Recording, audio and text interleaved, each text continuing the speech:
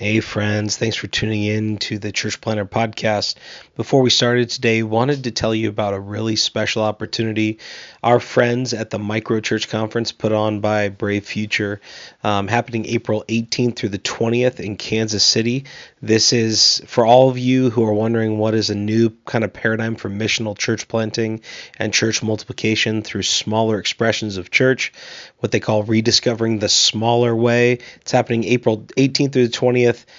Kansas City is being hosted by Kansas City Underground. Going to be a great weekend.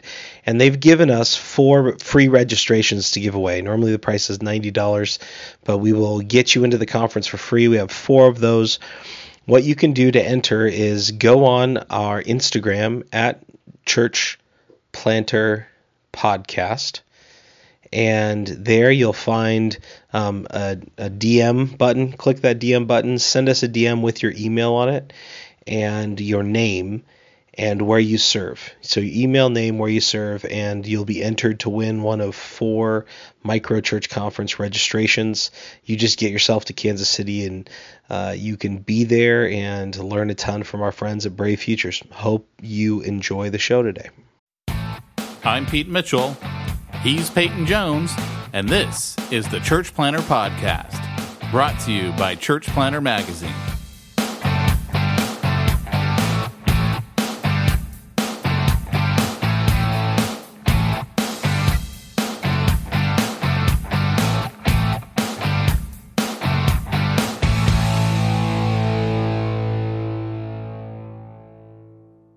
Hey, Church Planner, this is Pete Mitchell.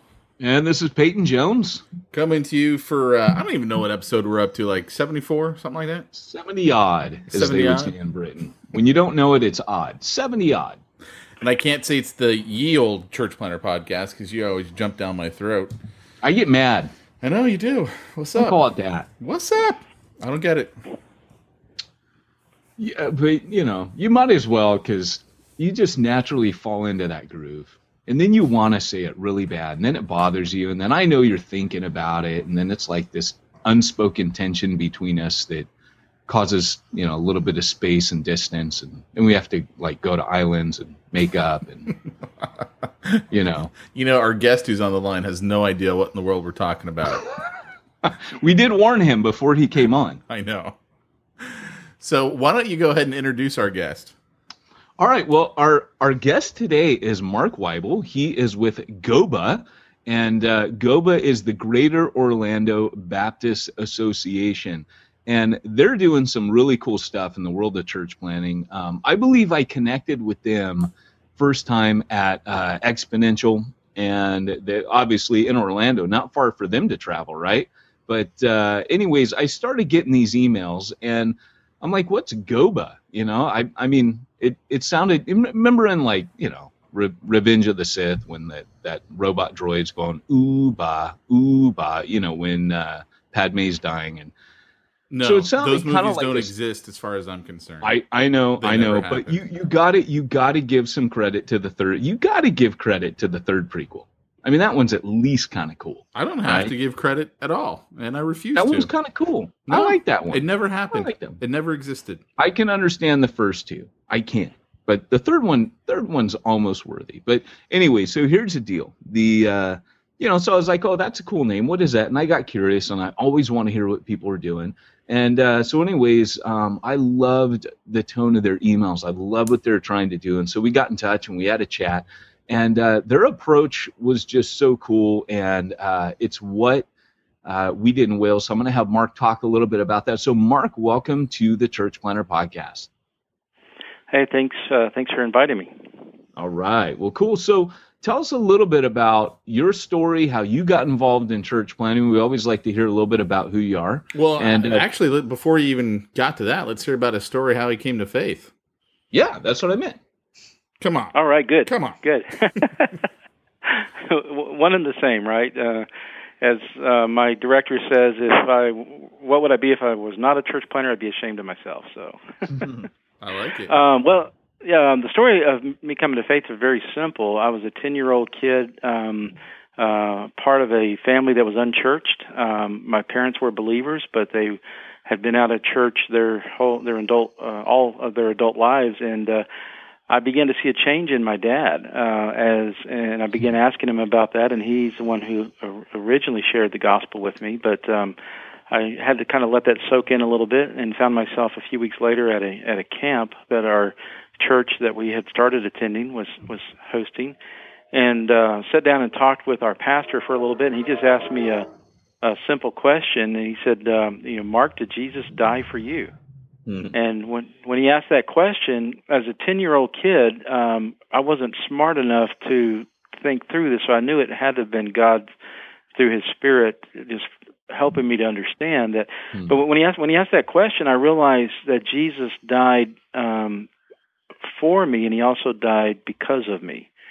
So I realized it was my sins that nailed Him to the cross, but I also realized it was His death on the cross that saved me from my sin. So all that went through my head in a split second as I blurted out the answer, yes.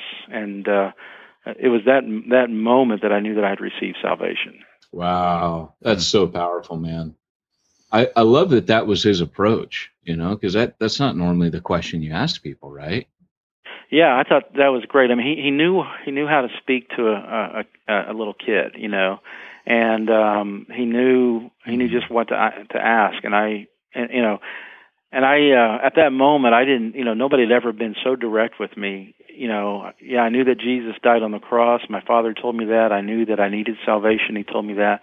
But to connect the two, Jesus died for you, and then for me to realize that, that I was part of the reason why He had to go to the cross. And that was kind of overwhelming. Now that, obviously your dad came to faith in that church. So that guy was obviously quite a gospel man, probably a real go-getter, soul winner. But, it just raises an important point about, gosh, a lot of us, we don't think about leading kids to Christ. I mean, we all know our Sunday school teachers do, right? But maybe a lot of us write ourselves off. I know I do. I write myself off when it comes to kids because I'm like, I'm not like good with kids, especially after last week's podcast when I confess it, my daughter and I watched Teenage Mutant Ninja Turtles, and then somebody pointed out to me that there's this old 1980s video where these guys are like talking about how it's all the devil. So imagine my chagrin. And, but the reality is, going back to the point, you raise an important point. I think, that's powerful. Charles Spurgeon talked about, when a visiting preacher came and spoke with him about the gospel, and that impacted him. My wife, Keith Green, was really tight with her family. Her sister married his best friend. Keith did the same with her when she was young. Put his hand on her shoulder and said, this girl's going to grow up to be a great woman of God. And he prayed over her, and she wasn't even saved at the time, but she said that really impacted her. And I'm kind of glad for this little detour, because I think that from right out the gate, Mark, you've already kind of opened my eyes and kind of shown me something that maybe I've forgotten about or don't really think about as often as I should. Maybe some of our guys don't.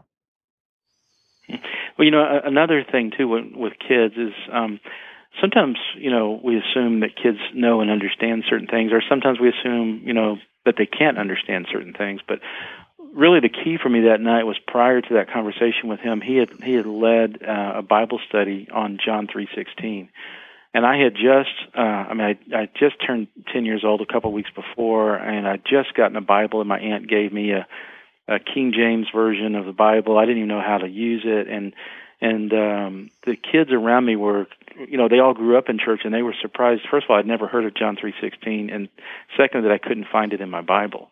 And so one of the kids sitting next to me, we're outside in the Texas Hill Country, sitting on a rock, next to the Frio River, and he mentions John 3:16. I'm trying to find it in my Bible, and then he went through it word for word and explained what it meant. And even though it was my father who originally had shared the gospel with me, it wasn't until this pastor opened up the scriptures before me and explained it to me and this whole group of kids that my eyes were opened. And later on, he just said, "Hey, if you want to talk about this further, come over here. I'll be sitting over here under this tree," And that's where that conversation carried on from there. But the lesson for us here is just, first of all, don't neglect sharing the gospel with kids, and also don't assume that every kid who's been to church has learned these verses since Vacation Bible School or the nursery, and then don't be afraid to ask those questions, those very personal questions, like, did Jesus die for you? Because that was, it was that point right there that I gave my life to Christ when he asked that question. Wow, it's awesome, Pete. I know that you're wanting to come out the closet here and tell Mark that you were raised Baptist. I was raised Baptist, but all I was thinking while he was talking is, man, he's a Baptist in Orlando. Yeah. We were just out there. It's miserable. It's hot. It's humid. I mean, we just finished playing, I think yesterday, our interview with Sean Lovejoy aired. And we were talking about the sweat stains I was leaving everywhere I sat at Exponential. That's what I was thinking about when you were talking, GOBA. And I'm thinking, now, you were here during some of the hottest days that we've had. It's actually probably a little cooler right now than it was. Oh, that's just what you're saying. You're just saying that now that we're gone. And the rainy season started yesterday. I don't know if you know much about Orlando, but somewhere around the end of May until the end of October, it rains every day. And so it gets up to a nice juicy 92, 93 degrees, and then it rains, and it cools everything off, and the evenings are real nice. So it's not that bad. It did rain when we were out there, too. I remember getting out of the car, and instantly my sunglasses fog up. I'm like, oh, my gosh, this is miserable. Well, so, you're in Orlando. Was this all in Orlando back in the day? No, he was in Texas. No. I actually grew up in San Antonio, Texas. My dad was in the military and retired there. So that was our family actually got connected to that church. I was the youngest of 5 kids, well, still am. And one of my older sisters got invited to go to this church because of one of her friends at school in high school. I was in elementary school, she was in high school. And they were, that was kind of at the tail end of the Jesus movement and the youth choir movement, and so it was kind of we kind of classified it was almost like a hippie church when it comes to the youth group, and they were doing this musical Celebrate Life, and they invited my sister to come, and our whole family went. Eventually got my dad to go, and then he's the one that kind of really turned the whole family around when we saw a change in his life. But and that's another thing is the impact that a teenager inviting one friend to connect with their church. She had no idea what impact it would have on me as a little kid, kind of tagging along. But how I got involved in church planting was not very much later than that. This same church that I was a part of was going to start a church in a community about 3 miles away. And at this time now, I'm about 15 years of age, and my pastor recognized some future potential in me. How, I don't know, because I was one of those kids who was completely shy. I was terrible in school. I had no public speaking ability whatsoever. But somehow God had prompted him to let him know that he had plans for me. So my pastor thought it'd be a great experience for me to see how a church is planted from the inside. And so he specifically came to me and asked me if I would go and be a part of the core group for this church plant. And I was the only teenager, so I was kind of like the teenager who's supposed to go out and reach other teenagers and build a youth group from scratch, and which was tough. I mean, I was definitely not the most popular kid, kind of introverted and everything, but also not just going and being a part of the church plant. He allowed me to be in all the inside discussions that were going on, kind of like like watching sausage being made, the good and the bad. That's a good analogy. Yeah. There were a lot of good things that went on, and there were some bad things that just really tore me up. And it was because of the bad things that happened. One of those things that I saw that our church planter, who was actually the associate pastor of our church, they just kind of sent him over and said, "Go plant this church." There was very little support for him. Now, this was in the late 70s, early 80s, and this guy was out there to figure it out all on his own. There were no books on church planting back then. There were no conferences to go to. There were no networks of other church planters. And when we kind of got started, and then we contacted our local denominational leaders in Southern Baptist world. That's your associational director of missions, and then your state convention church planting strategist. And we contacted those guys after we were kind of up and going, and we thought, these guys are going to come in, they're going to encourage us, they're going to encourage our pastor, they're going to share some exciting resources with us. The Calvary's on its way. And when those guys met with us, they had evidently asked for some statistical data beforehand, and they had some kind of formula where they crunched a bunch of numbers, and they basically came out and said, "We don't think you guys should be planting this church." And they had, the numbers were, they basically said your core group is too small, your target community is not big enough to sustain a church plant, and your per capita giving is too low. And based upon those statistical formulas and crunching the numbers and everything, we don't think this is going to work. And I was sitting there in this meeting, and I was thinking, man, they should have probably started off asking, what are you guys already doing, and where do you see God at work? Amen. Because we were already seeing people come to know Christ. We were already connecting with families that we couldn't connect with through the mother church. Oh, and one of the other things they said was, you're too close to the mother church. You're only 3 miles away. But we knew we were in a totally distinct community that had no church presence there. Yeah. And even though through the years we tried to go into that community and bring those people to our church, and even some of our own church members that live there tried to, hey, come on, come with us, go to church. That just wasn't working. But when we got there and established a presence, and we went out and started meeting people and sharing Christ with them, and they saw that we were serious about having a presence there in their community, they listened up, they paid attention. They connected with us, and so by the time we had this meeting with these denominational guys, we were already seeing fruit, and we're just like, basically, I'm sitting here thinking your numbers might add up, but we didn't consider any of that. All we're seeing is that God opened a huge door for us, and He's producing fruit. And so what that did to me was basically just kind of caused me to be cynical towards the denomination. And I just, kind of threw a little hissy fit before God after I got home.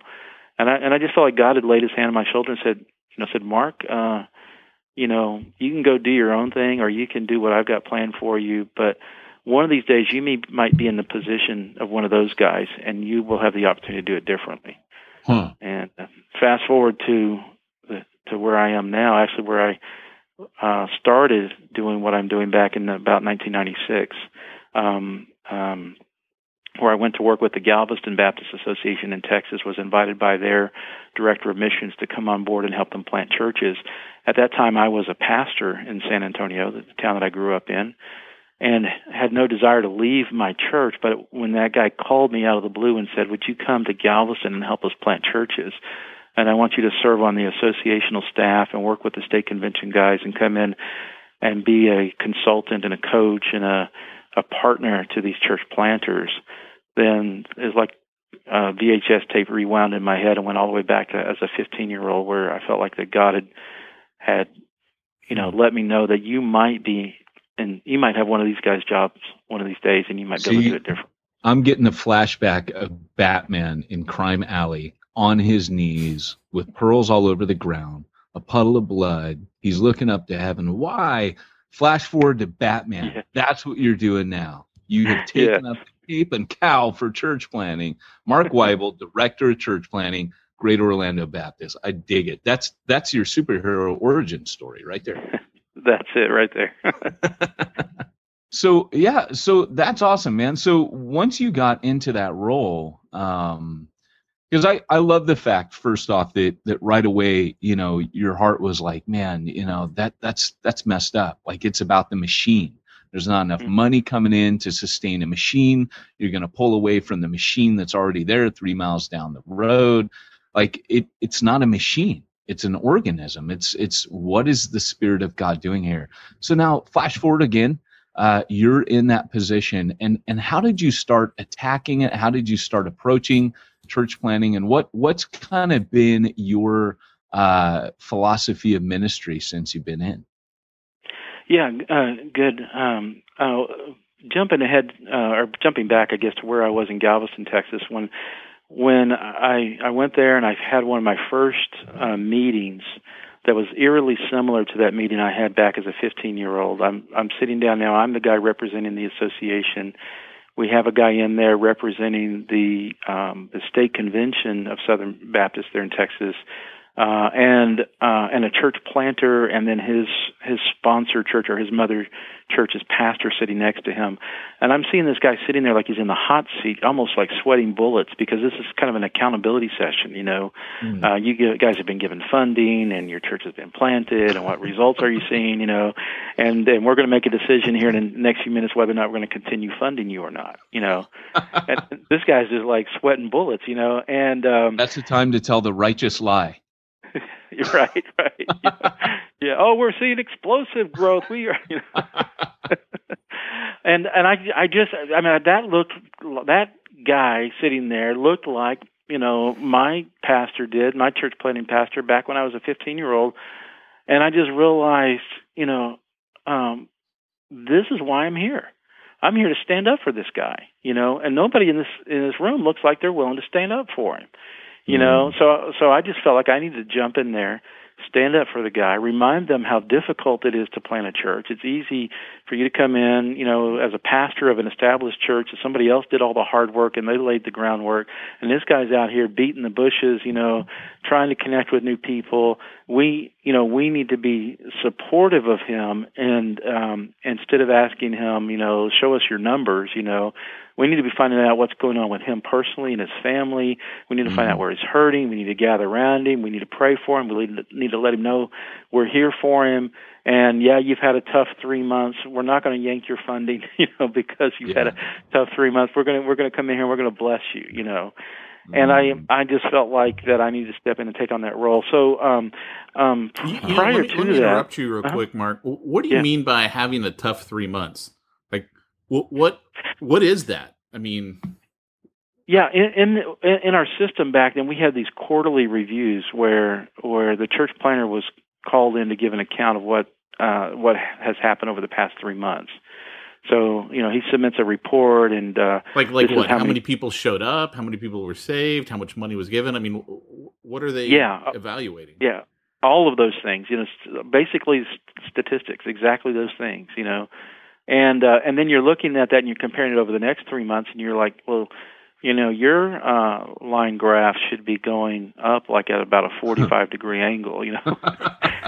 Instead, you dipped a little bit, buddy. And the fact that his line graph dipped means that this guy, he already knows that. He's already suffering. He doesn't need us to rub salt into his wounds and to threaten his livelihood. He needs prayer. He needs encouragement. He needs help in finding out, what caused this decline, and how can we come in and shore that up, or maybe there's extenuating circumstances we don't know about, and that was, that process there in Texas was basically the same thing that we had been through, some 15 years earlier. It hadn't changed. And I was like, they're still doing this, not to, and they not to dog those guys. They were just doing what they knew best to do. Yeah. And and nobody had really talked much about maybe this guy needs an advocate.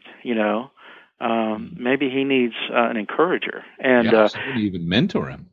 Yeah, and there was just and there was just nothing. Even from from the time from about 1980 to about 1996, in that time period, nothing had really changed in church planting. There still were no books and no conferences, nothing like Exponential. Nobody was training church planters unless it was just very small events done on the denominational level, and most of these guys didn't know about it, couldn't afford it, didn't attend. Didn't know if they're going to be helpful, so they still were out there trying to figure out and do this themselves. I was just going to say, what's really cool, and I don't want you to lose your train of thought, but what's really cool is that you, from 1996, you've been doing this way before it was cool. I mean, it's now considered kind of, church planting is kind of like the cool, sexy thing to do. In 96, it wasn't. So, I mean, you're kind of ahead of the curve here. Yeah, not only was it not cool, it was, it was very hard to. I was trying hard to figure out what my role was there in Galveston. The executive director there, his name was Kyle Cox. I believe he's still a pastor in Texas now. But when Kyle called me up and asked me if I wanted that job, I said, Kyle, I would love to do that job. I said, but I have no idea how to do it. And his response was, well, that's all right, because if we can't afford to hire somebody who knows how to do it. That's why I'm calling you.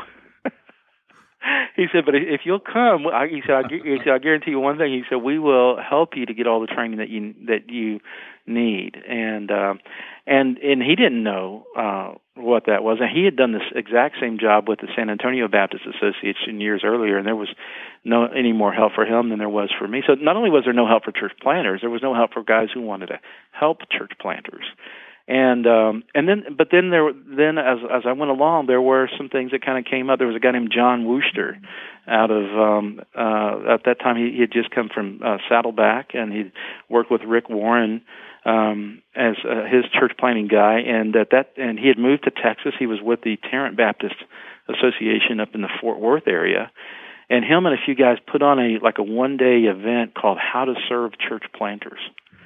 And John was the first guy that I met that said, these guys have it tough, and this is what you need to do to come in and serve these guys. You need to take a posture of servanthood instead of a denominational guy who's just going to come over and knock him over the top of the head whenever you notice he does something wrong. And that resonated with my heart. I said, yeah, that's what I need. So I still got John's notebook, and I refer back to it every once in a while on how to serve church planters. And it was John was the first time I heard this phrase called catalytic church planter. And John described in his terminology what a catalytic guy was, and basically today we'd probably call him like a serial planter, And he's the guy who goes out and plants a church, and in about 3 years, he's looking to go on and plant another church. And John said, since these guys don't know that God has wired some people to be catalytic planters, and so they thought when they planted that church they were going to be like Rick Warren and they were going to stay there forever. But they didn't realize that they don't have that gifting, and their role is to go out and get something started. They're entrepreneurial guys. They get it started, they get it up and going. But when it comes to the stage that this church needs to kind of then start developing some structure, and it becomes more need for more administrative issues, and there needs to be the next stage of building, these guys aren't interested in that, and they get kind of bored, and they want to go out and start something new, but they feel guilty about it. And he said, when you spot a guy like that, let him know, hey, maybe God's wired you that way. Don't feel guilty about it. And that was incredibly helpful to me as I ran into some of those guys later on. So there were just beginning to get some guys coming along. I remember I went to, I told Kyle there in Galveston, hey, I need to go up to Fort Worth. You need to pay for me to go up there so I can go and hang out with these guys and find out what's going on.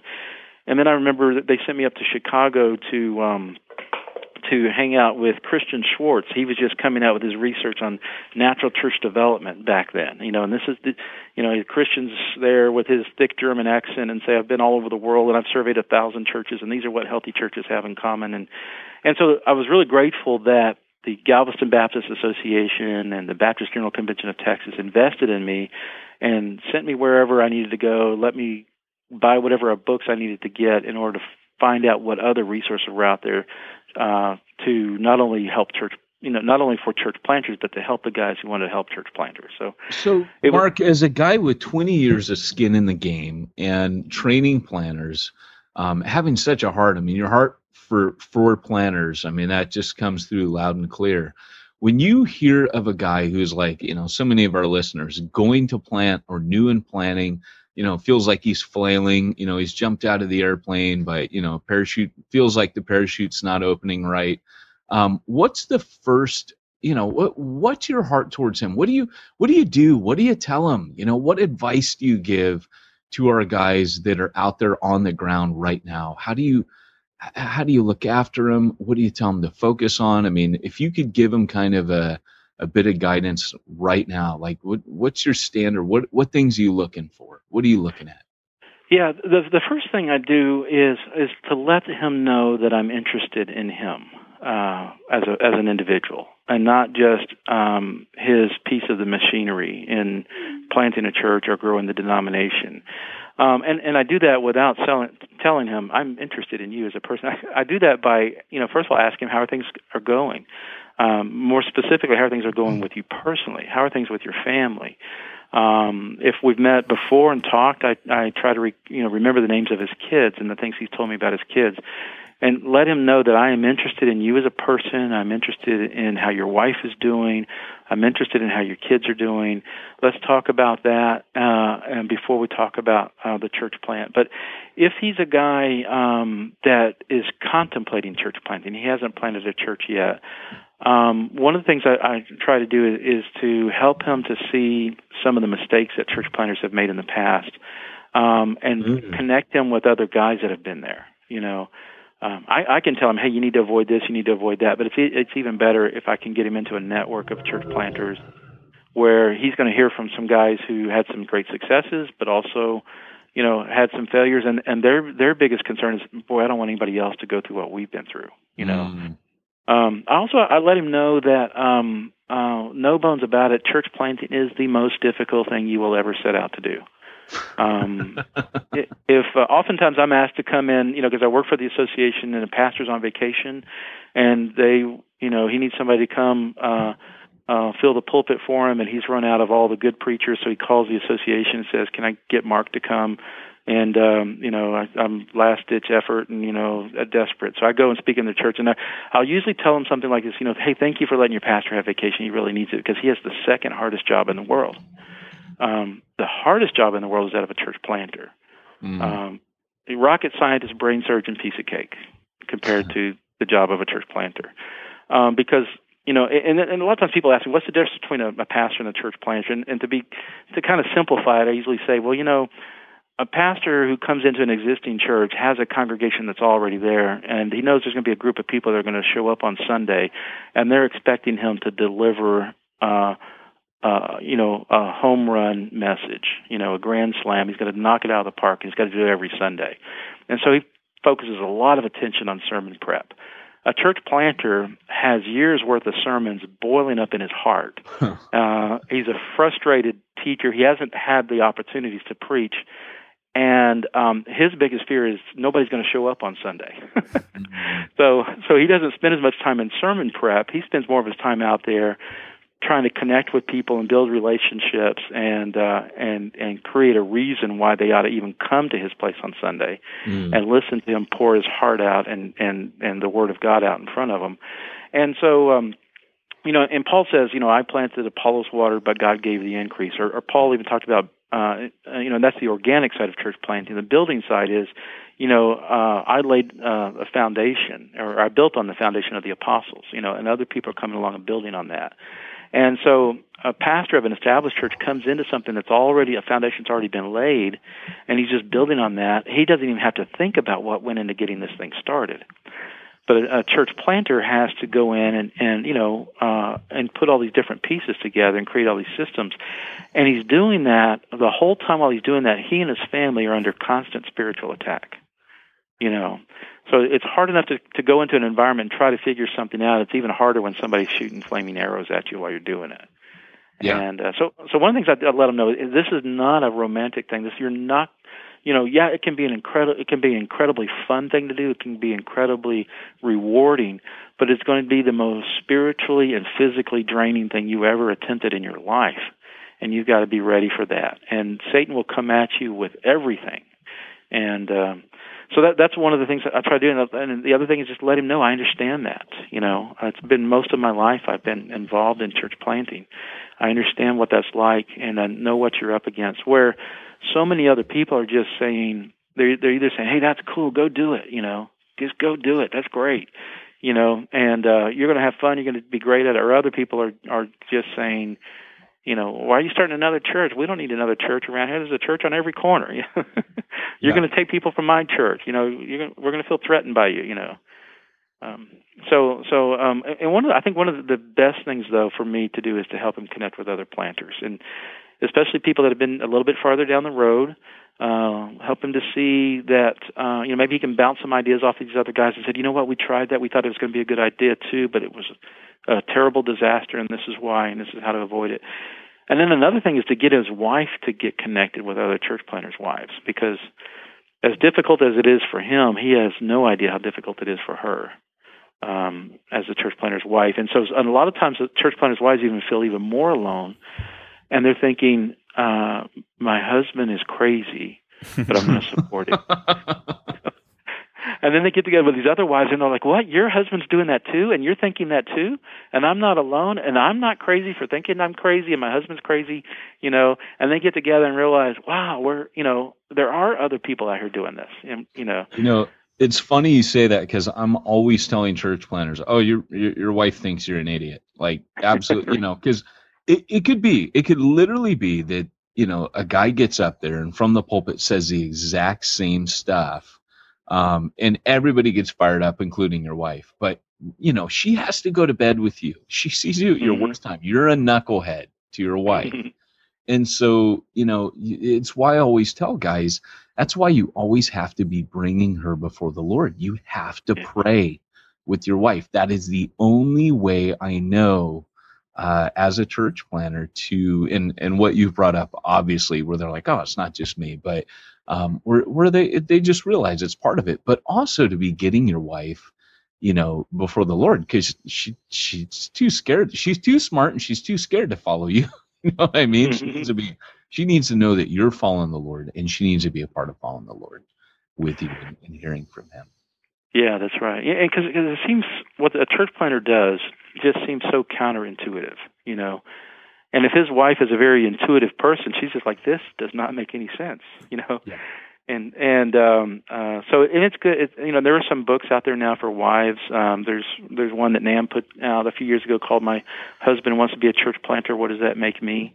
And it's basically filled with stories of other church planters' wives. And so one of the things that we try to do is connect those wives together in a wives network. And then last year we just wanted to bless our church planters' wives. So we had one of our churches let us use their kitchen and a fellowship hall area, and we invited all the wives to come, and me and our executive director put on tuxes and dressed up as waiters in a fancy restaurant, and we literally waited on them.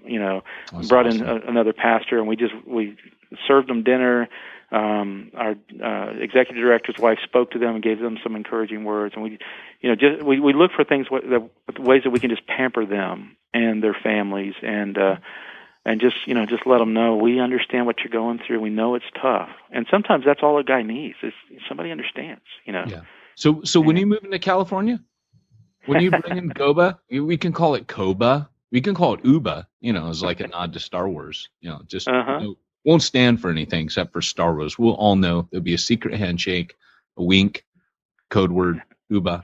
But so equipping guys, what books do you recommend that guys listen? Yeah, what books do you recommend that guys read? What would have been some of the best tools that you've seen?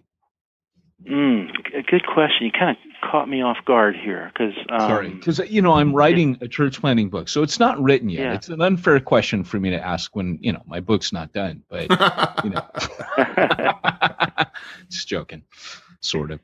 But yeah, I would say things like back in the day, the probably one of the first church planting books of our contemporary era was Rick Warren's Purpose-Driven Church. That was like the only thing out, and the only problem with that was that guys were trying to replicate everything that Rick Warren did, because in the 1980s all that was new.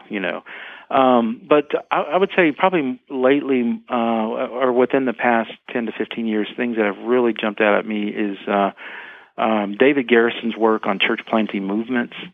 I think is huge, especially there's a complete book that he's done, but prior to that, IMB had published a pamphlet that basically included 10 common characteristics of church planting movements and 10 hindrances to church planting movements. I think some of Neil Cole's stuff on organic church and organic leadership are really good. One of the things that Neil, I would say one of a groundbreaking thing I heard Neil say one time was, do we plant churches to make disciples, or do we make disciples who plant churches?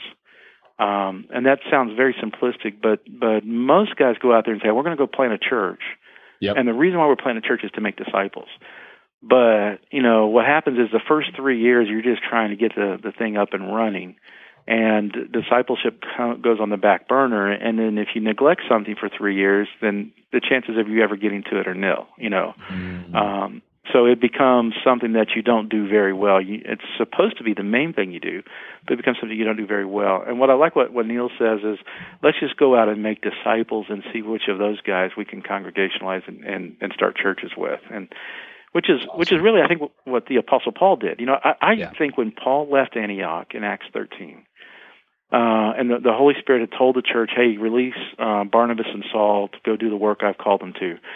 I think when he left Antioch, I think he just thought he was going to go preach the gospel.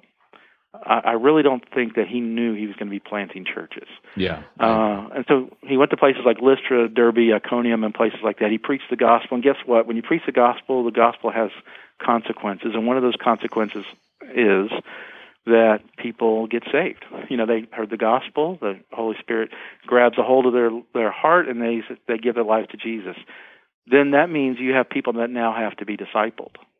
And there is no better way to disciple people than to disciple them together, and bring them together as the body of Christ. So when he went into some of these towns and he preached the gospel and people believed, but first Jews and then Gentiles, they believed, and they came together as a body. Even when Paul was run out of town, due to persecution, he went on to the next place and did the same. When he came back to those towns, those believers were still coming together, Yeah. And I think it was at that point he realized this is beginning to look like that Antioch thing, and the only thing that's missing is they have no leaders. Yeah. So he helped them to select elders from among them, which, by the way, were brand new believers. Yeah, that's right.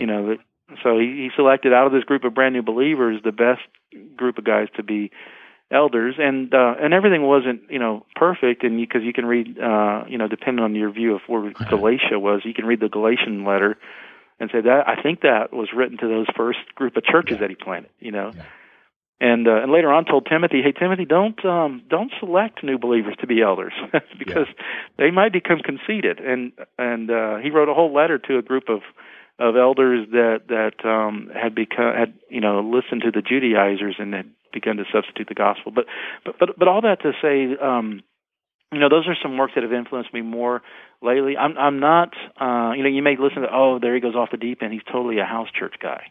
I'm not totally a house church guy, but I am a both and guy. We need to plant what I call launching large. We need to launch large. We need to plant some big churches. Because that is there are people in our culture who prefer to congregate in large numbers, and they don't see something as a success unless there's a big crowd. We also need to plant smaller, organic rabbit churches because part of our culture avoids crowds. And you probably know people that are both ways. I mean, here in Central Florida, there are people who actually just love going to Disney on a hot day in the Orlando summer, you look at you're there for 12 hours. What's that? That would so be me. Disneyland on a hot day. Oh, I'm all about that. You're there for 12 hours. How much of that time is actually spent waiting in line, and how much of it is actually spent on a ride? But it's the whole it's the whole atmosphere, and it's the crowd, it's the festiveness of it. Yeah. And there are others that just. I mean, I talked to a group of people last night at one of the churches here, and nobody in that room had been to Disney World in recent years. Yeah, it's funny because we really do need all these different types, and you see them all in the Scripture. And as a guy who's been 20 years in the field, I mean, I feel like we've just barely begun to scratch the surface with you, Mark. We're going to definitely want to get you on here again because 20 years in, man, training guys, equipping guys, discipling guys. And we didn't even really get to, and I'm glad we didn't, because that gives us a great excuse to have you back on. We didn't even get to what GOBA is actually doing, which is pretty inspiring. How the churches are coming together to plant, and how you're networking. I mean, you guys offer tons of training, and you can go check out GOBA. What's the website, Mark? Yeah, the general website for our association is goba.org, GOBA.org. But also, we also do a lot under the Reproducing Churches brand. So go to reproducingchurches.com, and that really is our church planting arm. And that really extends our reach beyond the Orlando area and really beyond just working with Southern Baptists. I mean, we want to help evangelical Christians anywhere to do a better job of making disciples and planting churches. And so that's what reproducingchurches.com is about. Awesome. Well, hey, Mark, thanks for coming on. And you've been listening to the Church Planter Podcast with Peyton Jones and Pete Mitchell, reminding you that if you want to reach the ones nobody's reaching, you need to go where nobody's going and do what nobody's doing.